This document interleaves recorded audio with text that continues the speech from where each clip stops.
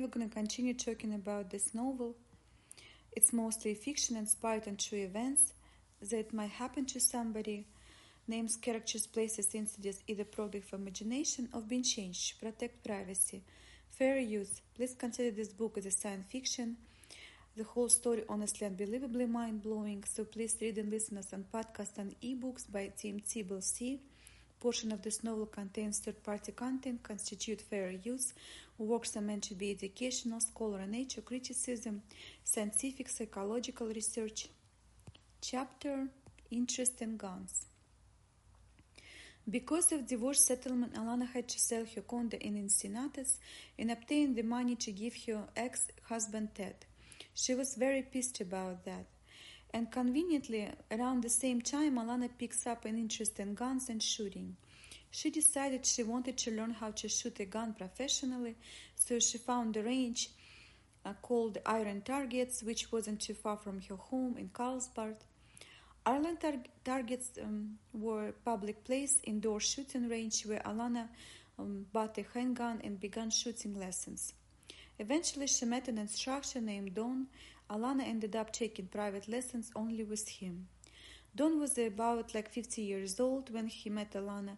He developed a particular interest in her because she would explain to him that her ex-husband Ted was abusive and she wanted to protect herself from him and also protect her son. Alana actually wasn't the first woman who came to Don for private lessons, specifically to protect themselves from abusive partner. Don didn't hesitate to help women. He was a natural protector. Actually, he served in the army, in Marines for 12 years. One of Don's prior clients came to him, played an audio clip that she recorded while she was being abused by her husband, and that was enough for him. And that moment, Don remembered wanting to help anybody who needs his help. The client contacted Don, and he ended up coming to her house and helped her finding safe place at her home and taught her a handful set of self-defense movements.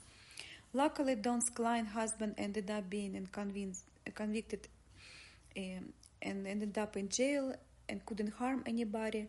And the client was very thankful and publicly noted that Don helped her to save her. The story was important to show how Don's character and desire to help someone in danger. Chapter: Loveboy Hitman. So when Alana Loveboy showed up at the shooting range and told Don about her ex-husband Ted being abusive to her, Don felt like Alana was just another battered woman in danger who needed his help. Don and Alana grew up pretty close and fast. So even Don's wife wasn't happy about that. She noticed they were texting a lot to each other. She felt like it was becoming super inappropriate, even though Don kept trying to tell her that it was just another woman who needs his help to be safe from an abusive ex. However, Don's wife felt like Alana was texting her husband way too often and way too much, and it wasn't appropriate at all. So they ended up having issues in Don's marriage as well, and two of them also had a son, so that made Don even more concerned about Alana's and her son. So even though Ted had been awarded 50% custody of Alana and his son, she still didn't want to accept that, and she still was trying to fight for full custody in the courts. And throughout all the court hearings, Alana maintained that Ted was sexually abusive to her, even though several evaluations proved that he was not.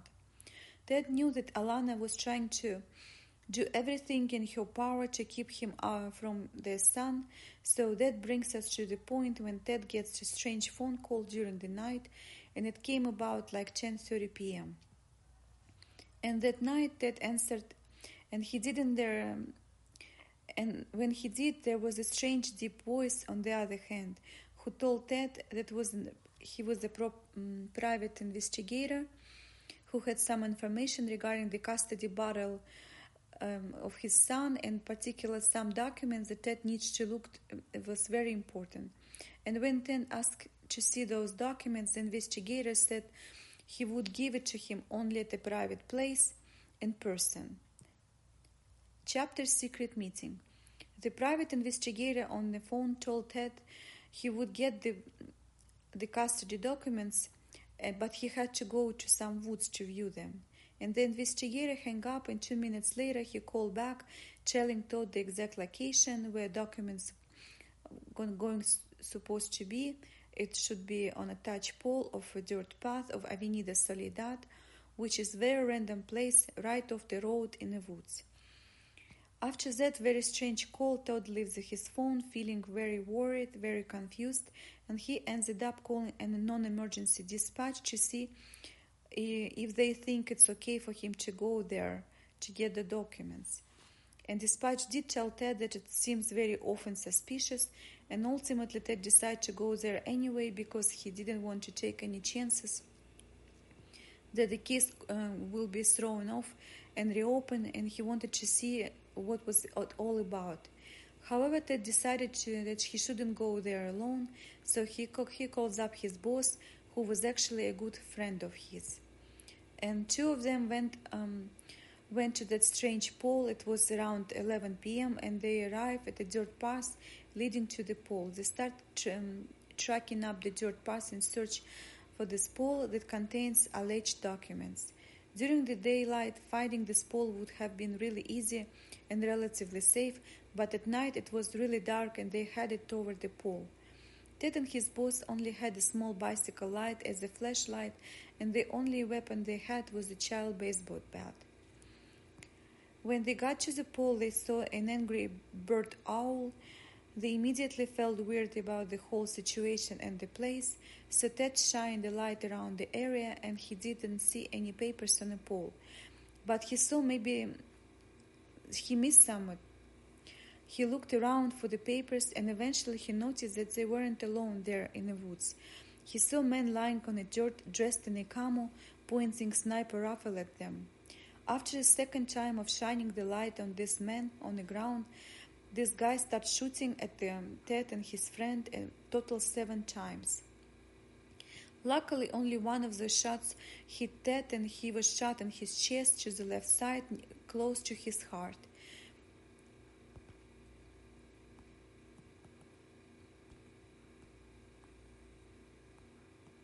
Ted started just running away on adrenaline and he didn't even realize that he'd been shot until they got back into his car. But once he realized that he was shot, his body just started shutting down and his boss knew it was so bad, so he called 911. Quote, "This is 911, what's your emergency?" the operator asked.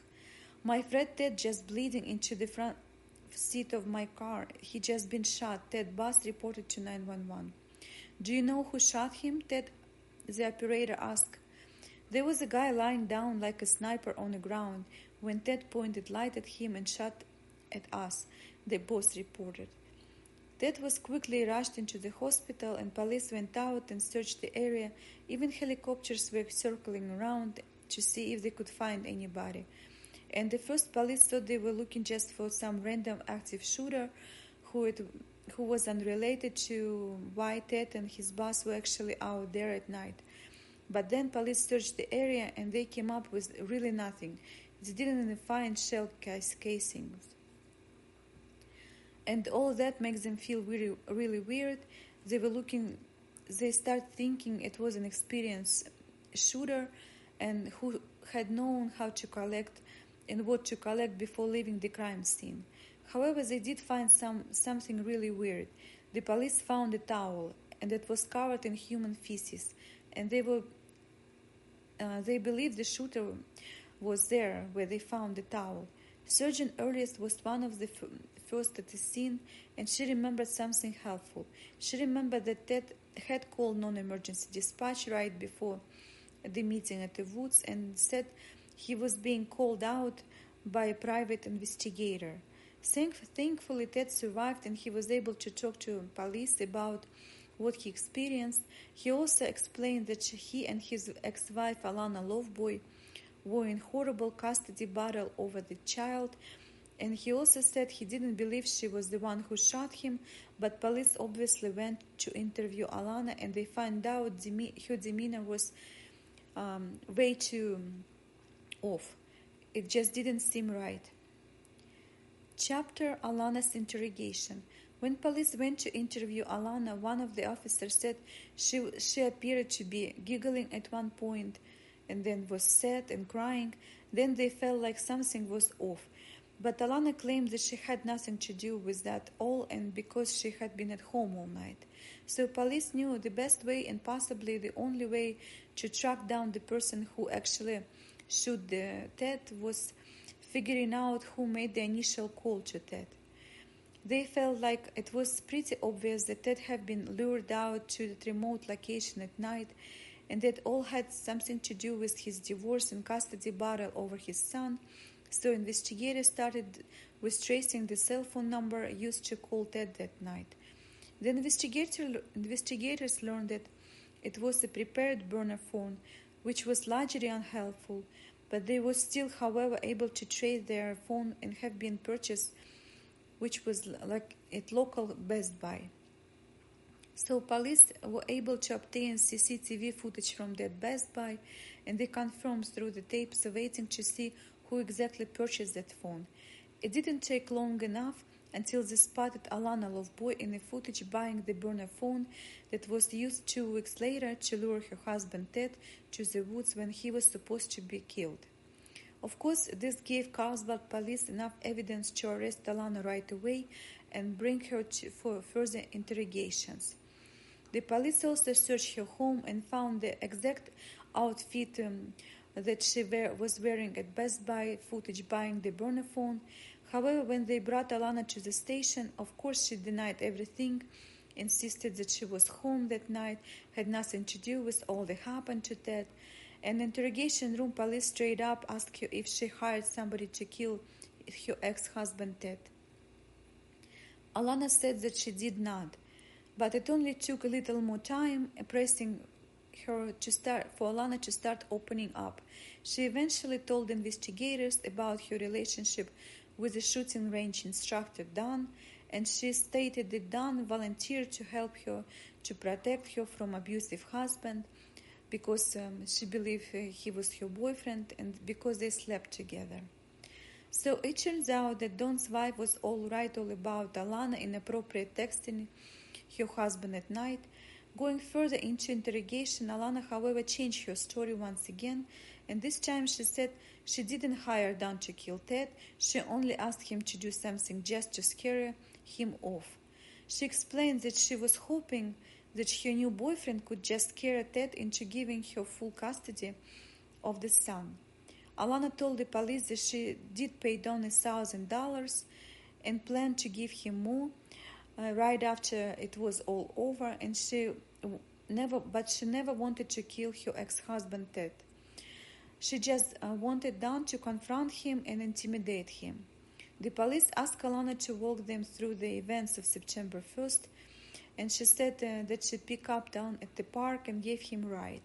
Don was carrying out some bag, and when she asked him what was the bag was about, Don told her, "Do not worry about it." Alana told investigators that she didn't ask Don any more questions, and then she confesses that she actually picked up Don after the confrontation in the woods, and Don said things went wrong and he had no choice but shooting Ted or whoever was with him. As soon as Alana named Don as a shooter, the SWAT team rushed into his house. The first they called the landline and told Don's wife to grab the son and get out of the house.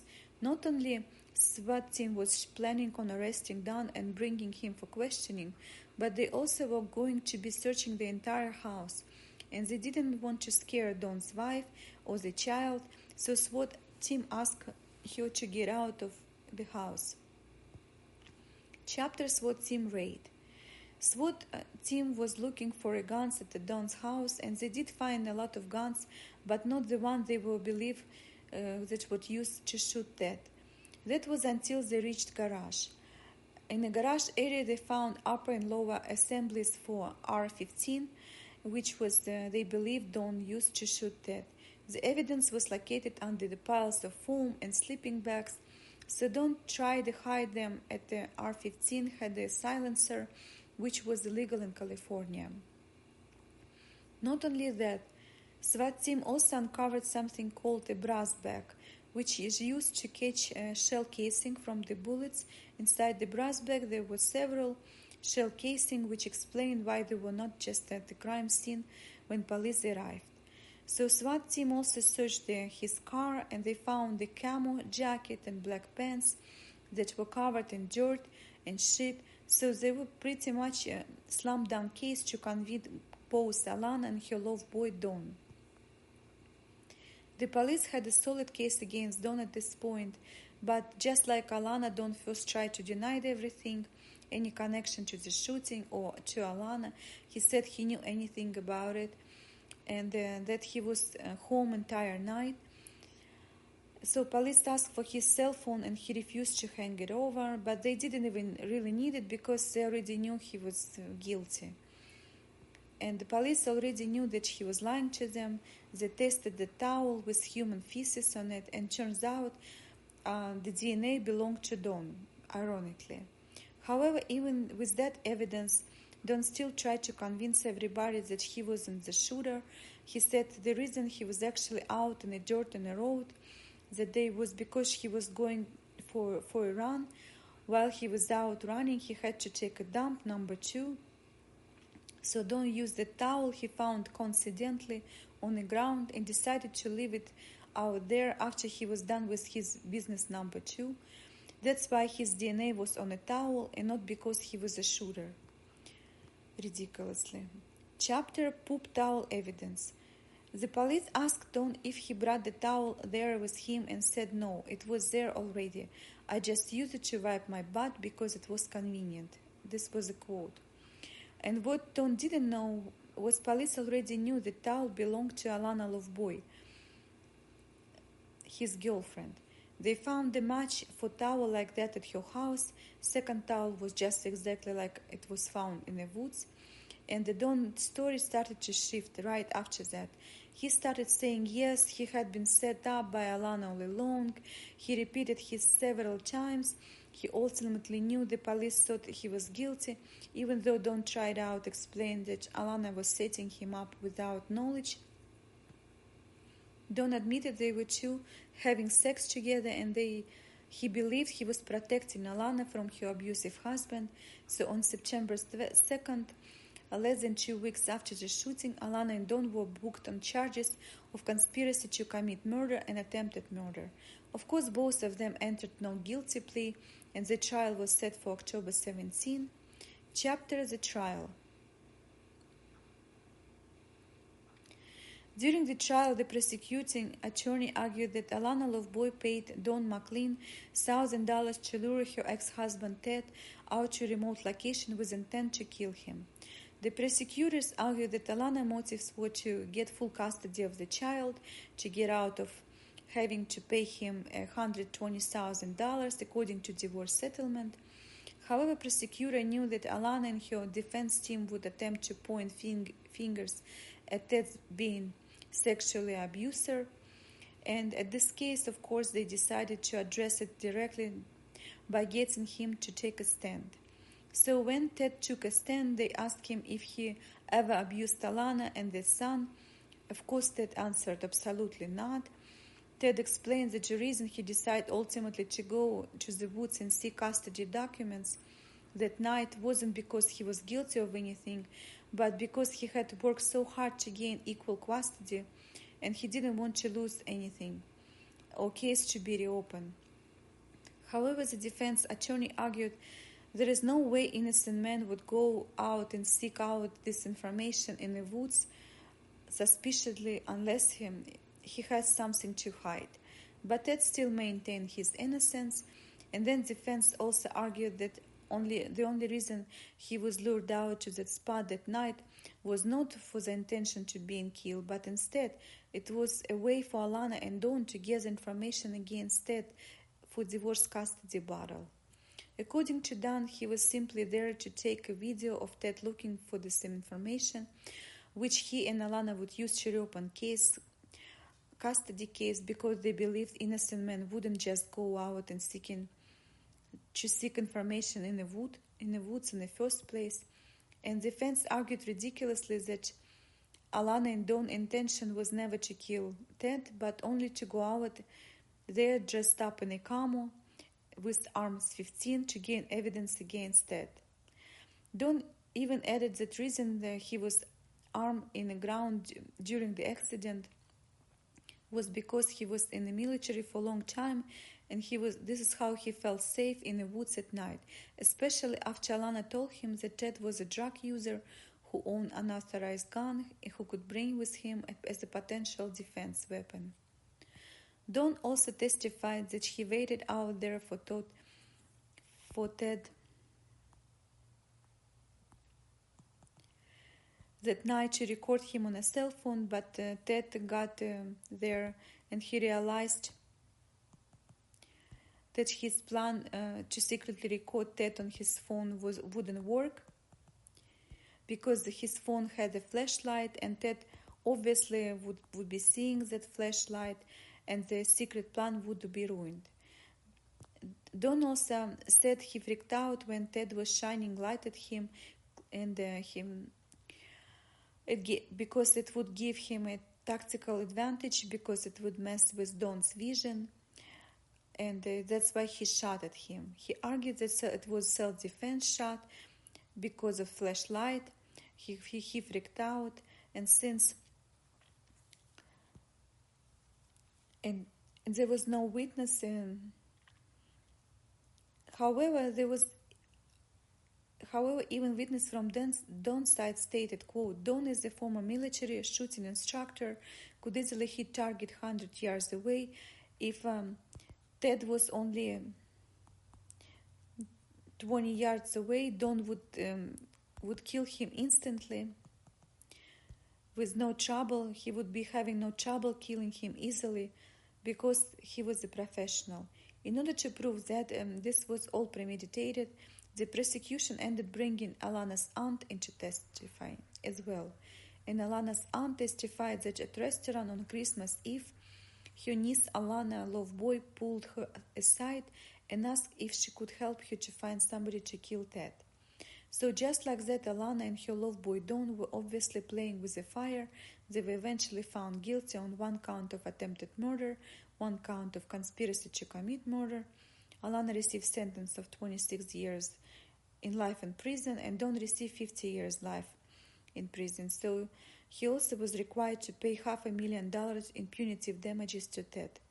And Don was receiving his sentencing in a courtroom. Alana ended up passing out in a courtroom, so the sentencing got postponed for later.